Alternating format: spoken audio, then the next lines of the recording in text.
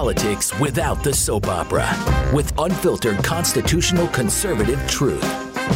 The Conservative Review with Daniel Horowitz. And welcome back, fellow American patriots and Minutemen standing at the ready to fight anew for our liberties to the one and only CR podcast. This is your host, Daniel Horowitz, here pre-recorded, but for you guys, it is Tuesday, September 28th. I will be out again Wednesday. This is the final week I'm out with the midweek blues. Got a lot going on, but definitely wanted to make sure we got you covered for Tuesday this week. And we have a really exciting show coming up. The most common question I get asked after how do I treat COVID when government is killing people and denying them treatment is, how do I get out of being forced to get maltreatment?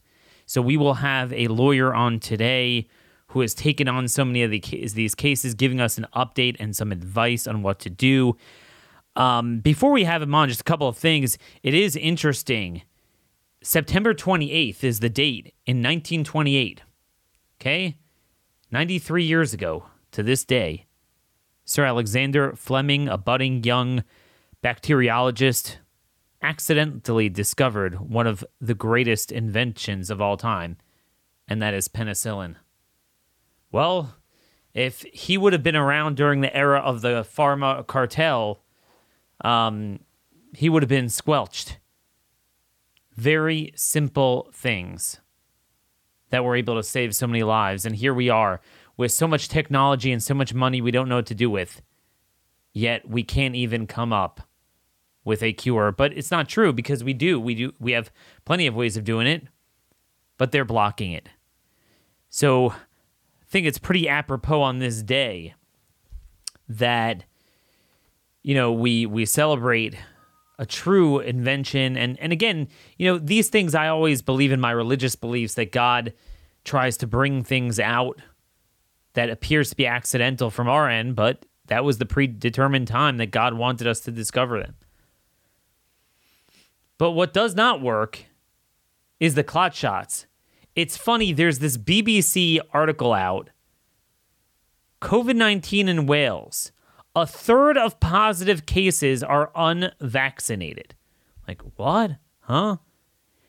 Now, you'll think like, oh, they're saying only a third. No, and you read the article and they're like, man, this is unbelievable. Look at all these unvaccinated people. The irony is lost on them. 2/3 of the cases are fully vaccinated people. And it's completely lost on these dudes.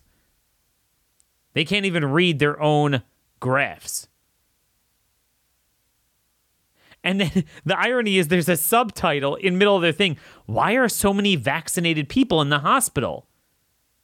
The sheer number of people vaccinated mean that statistically double vaccinated people will still be a significant portion of the hospital patients.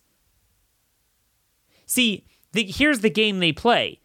It's fine if you have like literally a handful of rare hospitalizations, and you'll be like, well, Daniel, it's numbers. If 95% of seniors are vaccinated, so then, 95% of the case in the hospital, or, even less than that, it's 85%, so it's working. But that would be if you have a small number. But what we're finding, and especially in America and a lot of these states, is they've come under their worst hospitalization crisis ever throughout the last 18 months. So that's called not working. But that's where we are.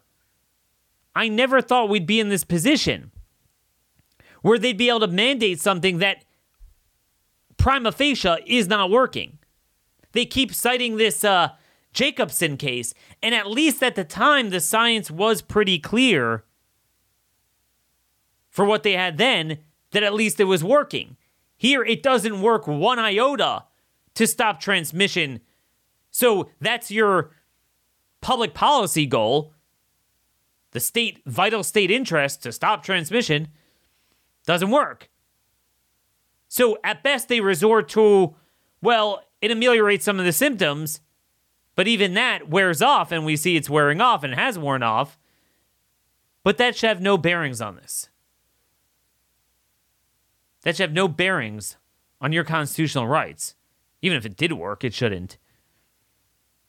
So we're going to get to that with our guest today. First, a word from our sponsor. You know, folks, there was once a time when private citizens used to be private. The internet changed our life. Big tech working with big government. They spy on us. They watch everything we browse, search, tweet. I can't believe how long I was going on without protecting my own devices. So finally this year, I turned to ExpressVPN and I got vaccinated. I vaccinated my computer from government spying. I put a mask on it. And unlike for COVID, this actually works.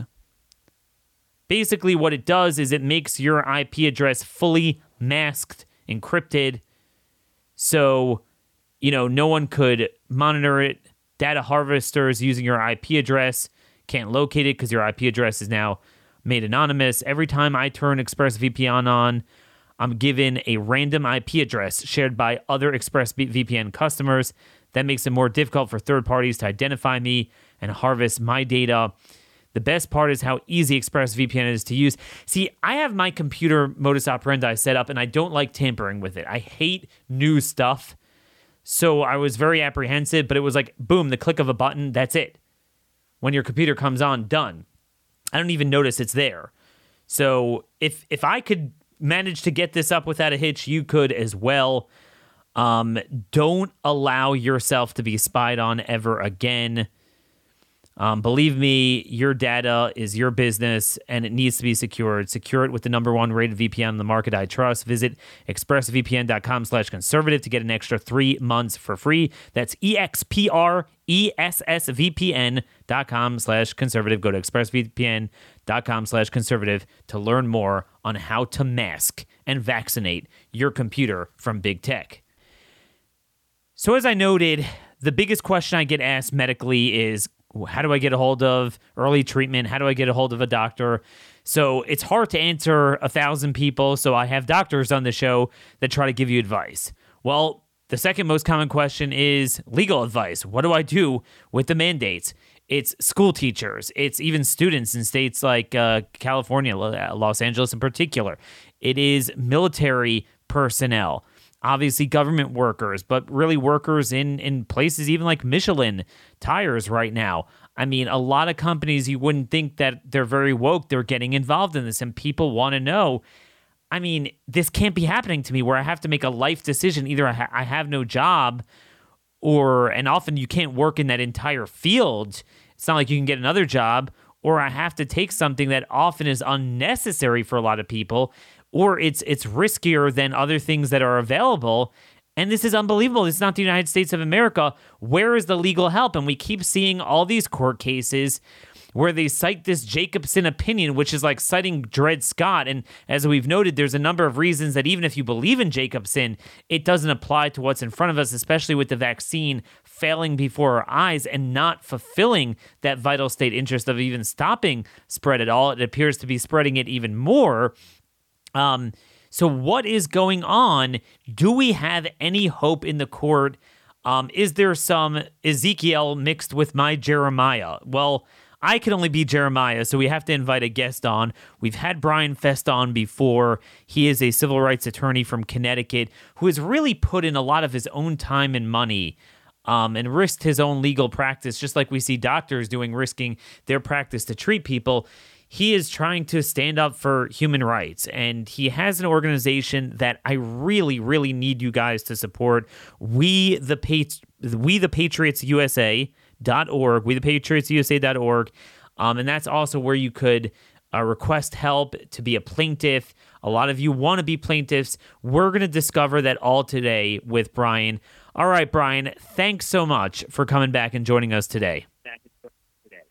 Thanks for having me back on, Daniel. And let me just begin by saying I am not Ezekiel by any stretch, but I appreciate you having me back on. I'm glad you mentioned Jacobson in the intro there, because I just want to say that is I believe, the most misinterpreted Supreme Court decision of our day.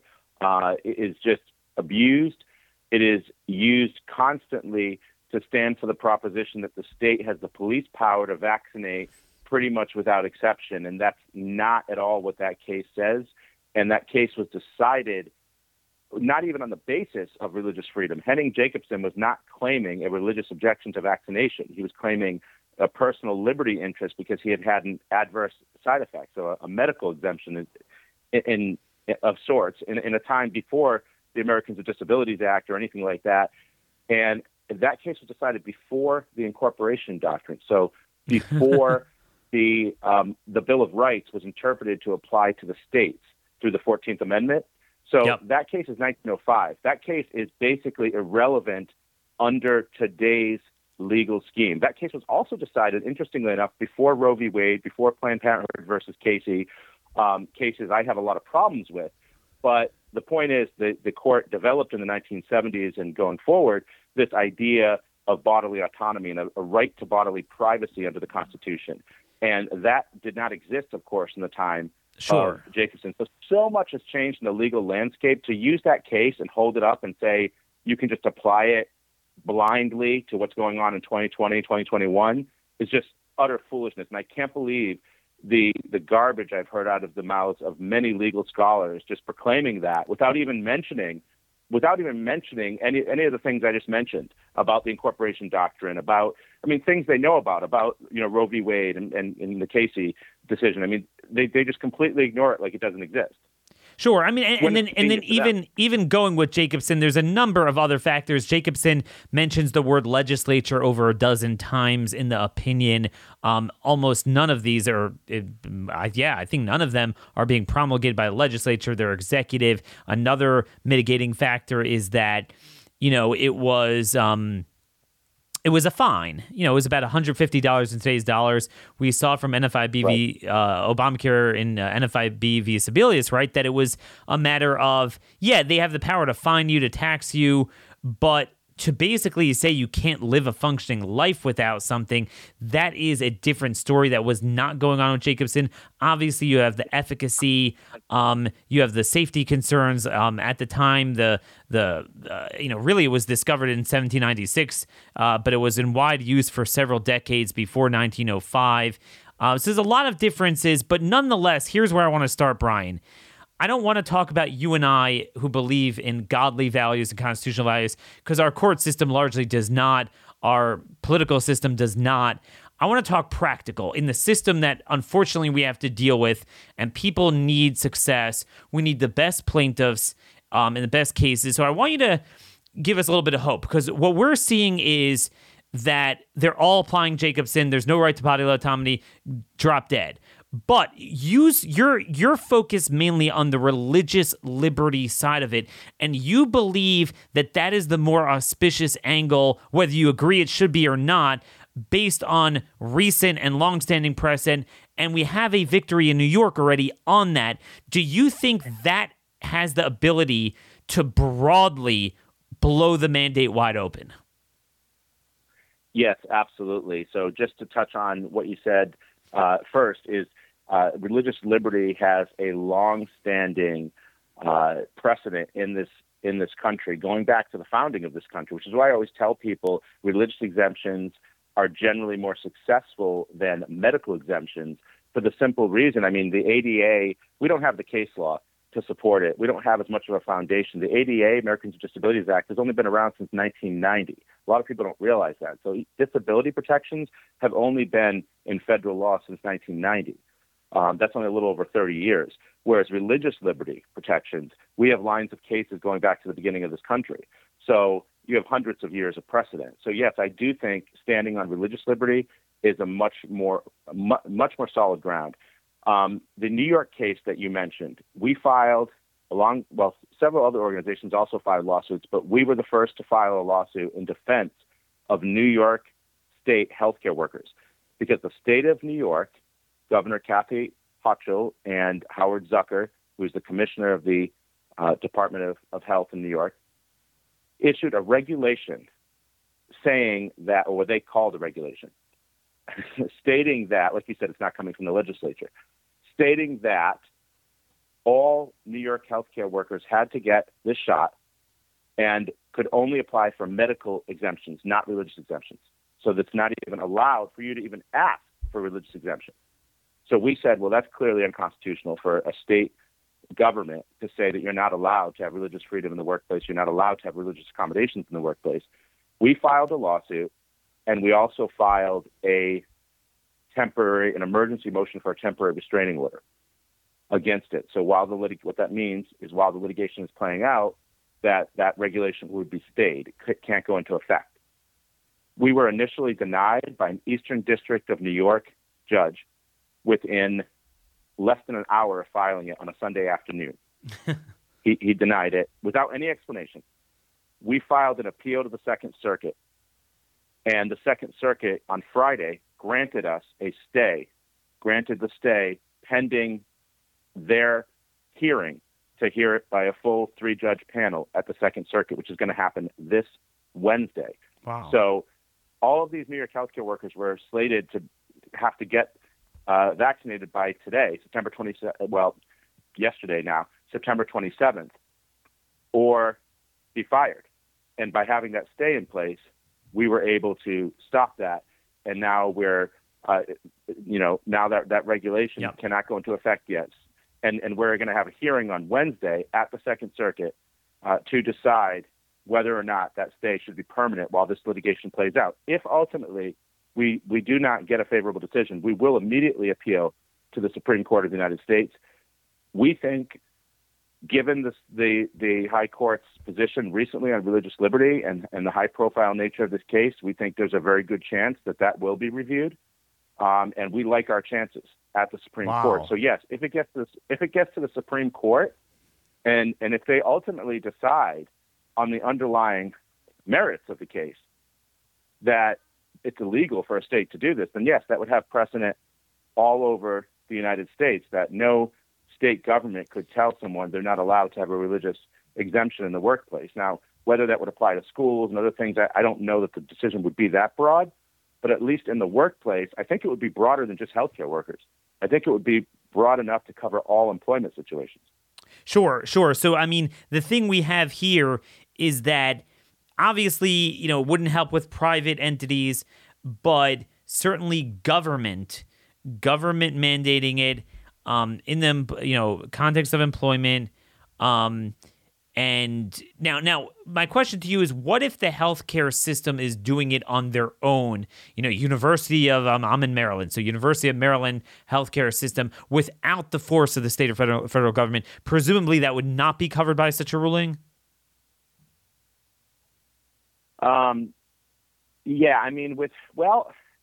It's probably not, because this is going to be deciding whether the state can make such a regulation, and so it probably wouldn't apply to private employers. But what I'm hoping we get is at least some good language in the decision, even if it's dicta. Yes. Some language stating that you can't unilaterally say that Title VII doesn't apply to employees, because Title VII of the Civil Rights Act of 1964 states very clearly that you must attempt to accommodate someone who requests a religious exemption. You have to engage in an interactive process, an interactive dialogue is the term the courts have used, and you have to engage with that employee to try to accommodate them. You cannot have a unilateral mandate that says, no, you have to get this, and there's no religious exemptions allowed, no religious accommodations allowed, we're not even going to listen to you, which is what the state of New York is saying. You cannot, that's clearly in violation of Title VII with regard to the workplace. And so I do think if there's some language in that decision, the ultimate decision, the decision on the emergency motion probably won't have that, but the ultimate decision in the lawsuit, I'm hoping they include that, so that'll apply to all employers in the United States. It's very, very important. And listen, we've had more victories than just this, and if you don't mind, I'd like to tell your listeners about some of the victories we've had recently. Sure. We've had victories in colleges, especially for college students. So we've gotten religious exemption denials, I should say, overturned at Stanford University, Columbia University, Yale University, as well as many state schools. We have a professor, actually, from Columbia University who is 100% remote. He doesn't teach any of his classes in person. He never steps foot on campus. He does all the classes remote. He was told he needed to get this shot or he was fired. We helped him get a religious exemption so that he now is able to work without having to be under this mandate, which he should from the beginning. I mean, come on, he was a fully remote employee. He had absolutely no interaction with students or staff. He's posing no threat.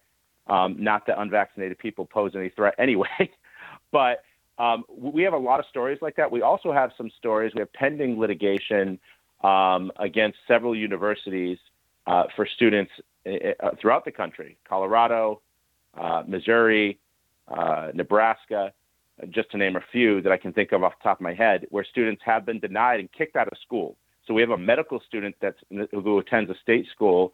I'm not going to name it yet, but it's out in Colorado, and was told he cannot continue his education. He cannot continue his education unless he gets this shot. His religious exemption was denied because they said it wasn't part of a comprehensive system of beliefs. It was just his personal beliefs. Well, that's nothing in the Constitution says that if you don't belong to an organized religion or a comprehensive system of beliefs, that your beliefs aren't entitled to protection. But this is a state university that's saying this and is telling him he is not going to be able to finish his school. He's in medical school. He happens to be an Air Force veteran as well. Okay, so this is a veteran case as well. We have the same school in Colorado, the same school. We have a dental student who's an immigrant from Venezuela here on a student visa. And she's being told, too bad, you don't get this shot. You're not only kicked out of school, you're going to be deported back to Venezuela. So those are two really big cases that we have now taken on. Our legal team is moving forward with those and is going to be filing litigation against that school very soon. So you'll be hearing about that soon. So even in the cases where people are denied, we are here to help. The biggest thing we need, though, the biggest obstacle for us, as you mentioned, is funding.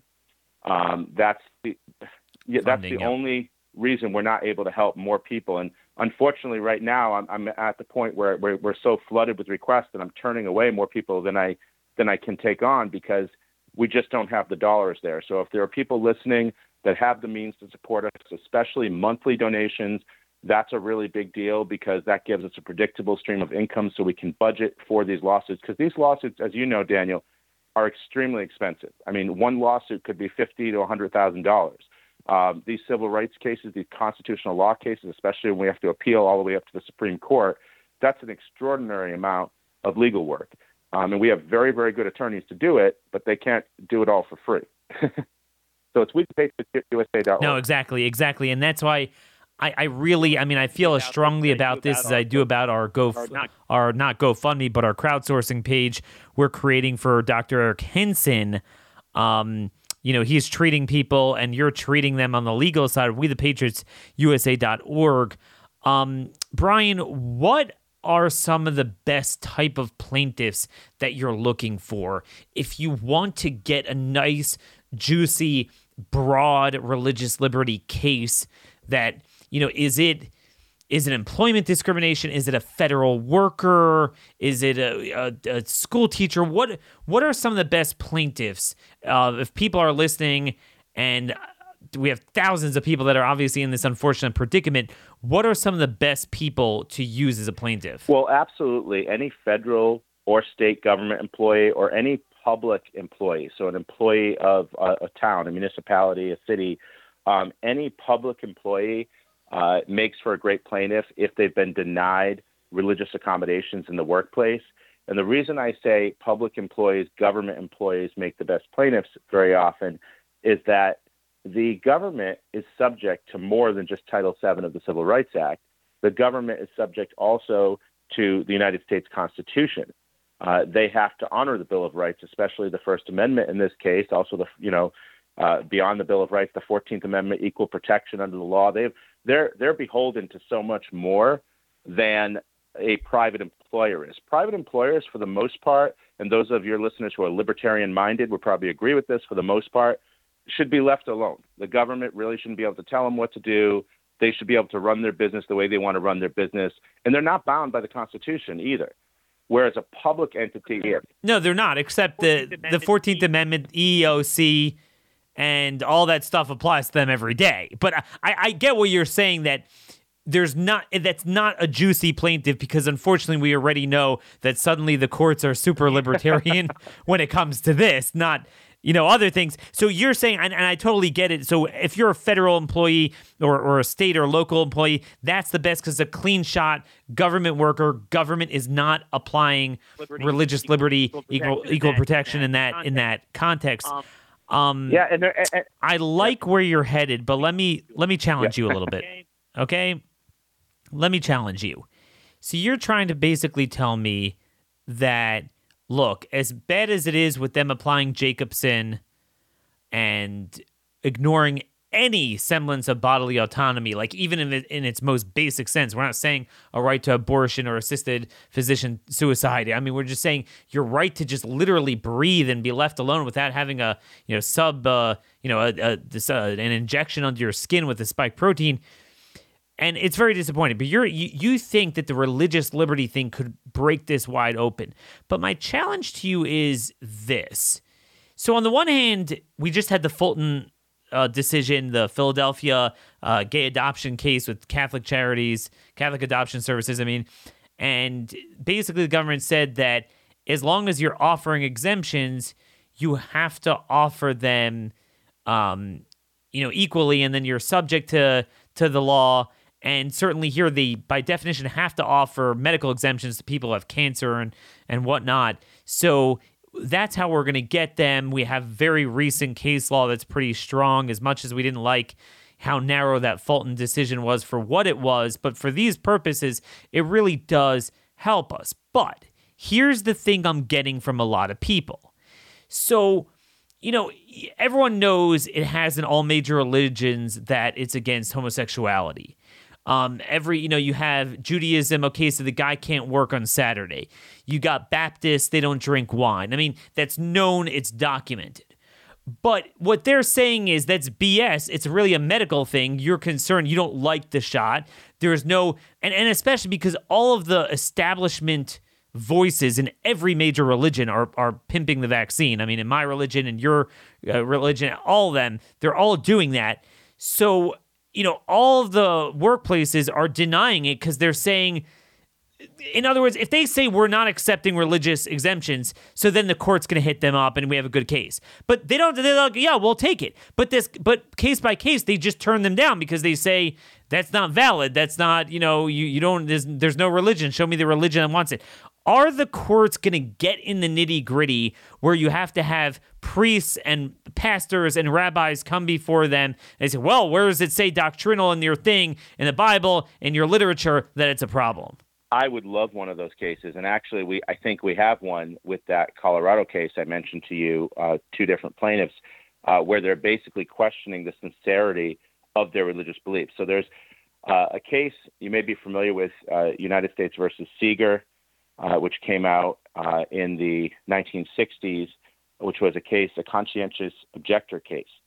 And it was Justice Clark wrote a beautiful decision in that case where he very, very clearly stated that it is not the government's place. The government is foreclosed from questioning the sincerity of one's religious beliefs.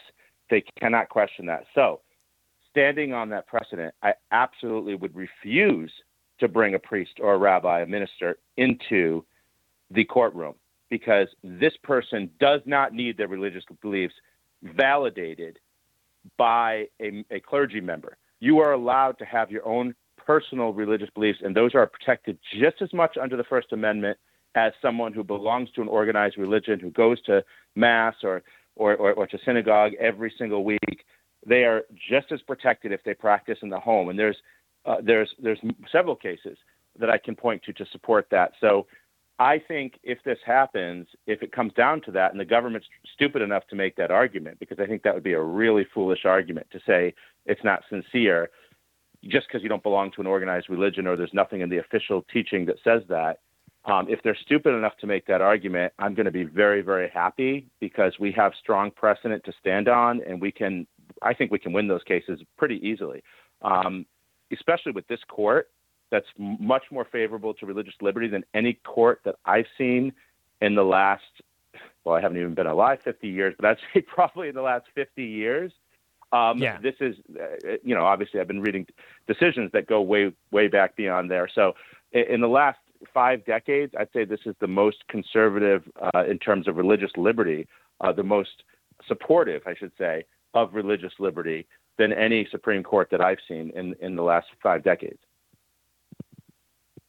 So I think we've got a great chance. And it's interesting because we saw that dichotomy, what you're saying, in the COVID fascism cases with the lockdowns, where it was very frustrating that the Supreme Court was allowing this stuff to go through. But the one angle, in the Cuomo case out of New York, there was the Nevada case, and Newsom, where you had the church capacity. And Newsom. Yeah. And it was frustrating to us. But are you telling me, and I just want to get this clear, that the difference now is, back then, so it was limited to the church, literally. But in the context of religious liberty, conscience objections with the vaccine, anyone could pursue those arguments. Yeah, and I think you can go back to the Masterpiece Cake Shop case as well, with Jack Phillips out of Colorado. The court, even then, and that was even less supportive of religious liberty than the current court we have now, because that was a few years ago, remember. So that's before we had the Trump appointees on this court. Even then, the reason Jack Phillips won that case wasn't because they said, he had to make a cake for a gay wedding. The reason he won that case is because the state of Colorado was extremely hostile in their questioning of him.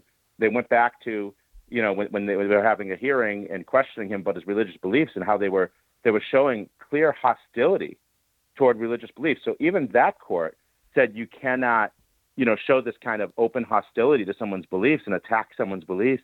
Again, attacking, as I was saying, the sincerity of one's beliefs as well. So this court is even more supportive of religious liberty than that Supreme Court. So I honestly don't see how we lose a case like that, where the government is openly hostile and questioning the sincerity of someone's beliefs. I think those cases, we win every single one of them, which is why I'm taking the religious liberty angle. I want to say one thing. Some people don't like that we're focusing so much on that. I had even someone reach out to me by email the other day who said, that's the coward's way out. You should be challenging just on basic freedom. It's a human rights violation. You're a coward. You're a coward to be challenging. But you're not me. That's what they said. You're not a talk show host. I mean, that's the thing. It's true, and we all agree. But your job is to take people's donations and use them. The bottom line is you would not be serving people properly if you made my arguments, as much as I believe in them. But you got to play with the courts that you have. Brian, I know you got to really run here. 2 quick things in just the 2 minutes we have. Number one, okay, so fine. Let's say the court says you can't categorically banish someone from the workplace, government, maybe even private, for religious objections, and you have to offer them the way out. But what if then they say the way out is, and they're already doing this? For example, Michelin tires, they're saying everyone has to be vaccinated. Oh, but if you don't get vaccinated, okay, you don't get vaccinated, everyone has to pay $100 a month until they get the shot.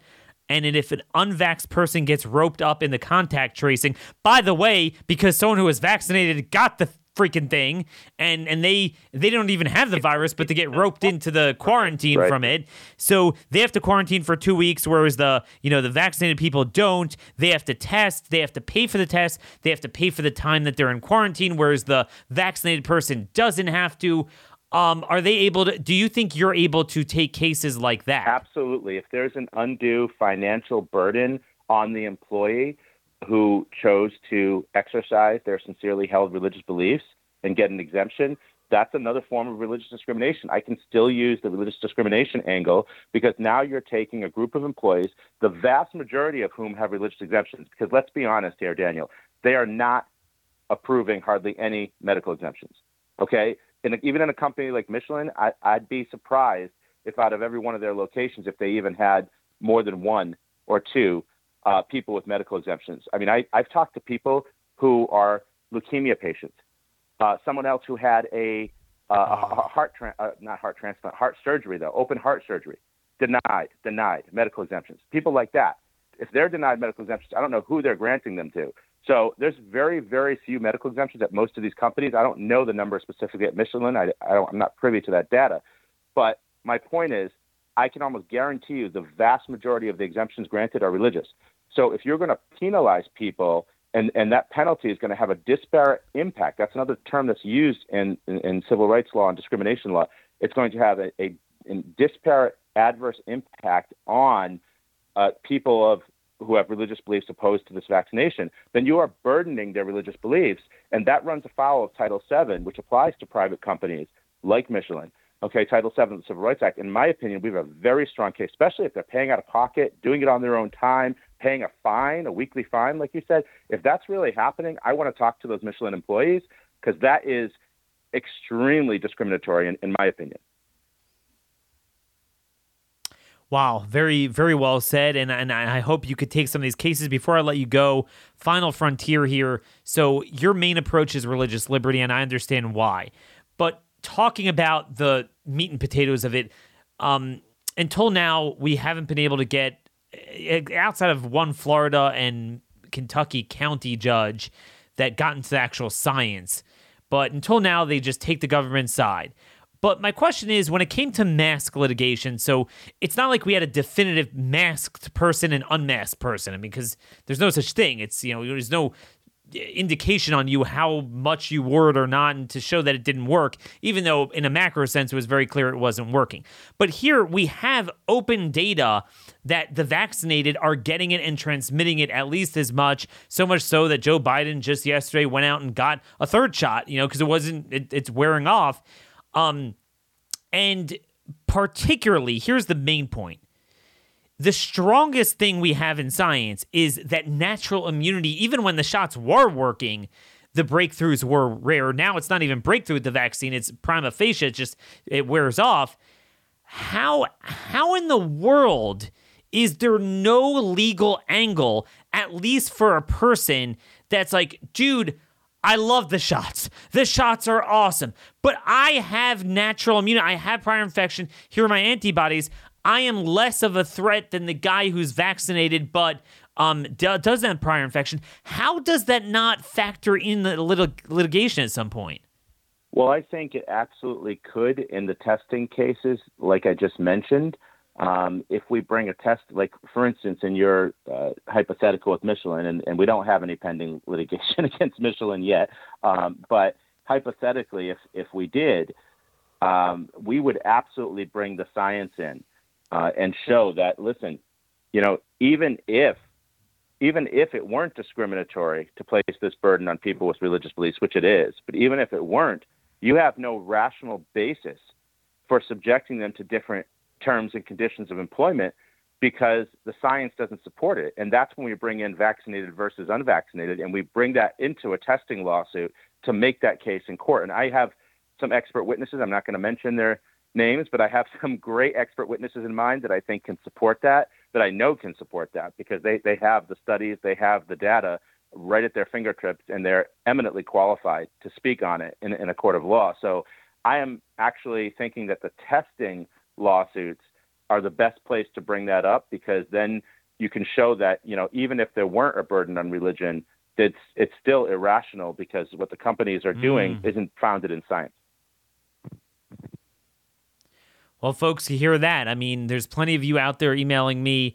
You could email wethepatriotsusa.org. Is there a better way to get a hold of you? Is that where people should submit their inquiries? Yeah, so the best email to use is info@wethepatriotsusa.org. Info@wethepatriotsusa. If you go through the general contact form, it's going to take longer for us to get back to you, because we have to have some of our volunteer assistants that have to go through those and find those. But the info comes directly into our inbox. So I'd use that. Again, I just want to close by saying, if people are able to sign up for a monthly donation, we started a Commit to 10 campaign, which is asking everybody if they can just please commit to $10 a month and tell at least 10 people to do the same, so that if we got thousands of people, I know you have thousands of listeners, right?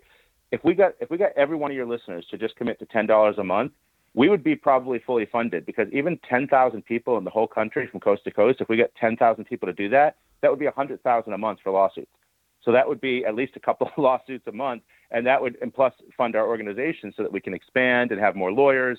I mean, we want to create a huge, huge litigation team so that we can fight this tyranny from every possible angle in every circuit in this country. It can't just be these little pockets here. Right now, we're starting with New York, Connecticut. Yes, we've got cases, like I said, Missouri, Nebraska, Colorado, but it needs to be everywhere. It needs to be in Florida. It needs to be in Texas. It needs to be in Ohio. It needs to be everywhere. California.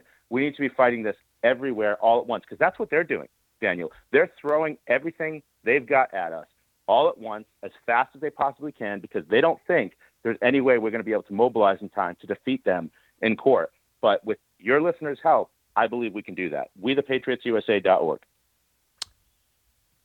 Absolutely. I can't encourage you enough to give generously. I know Steve Deace's audience really helped fund a lot of this New York lawsuit, and it has been successful so far. This might even be the silver bullet. Folks, look, with the state legislatures not doing anything, I believe that's the option we always should pursue, but it's, it is what it is. Here we at least have lawyers willing to help. Brian's one of the few, so let's help accordingly. Brian, thanks so much, and definitely keep us updated as this saga goes on.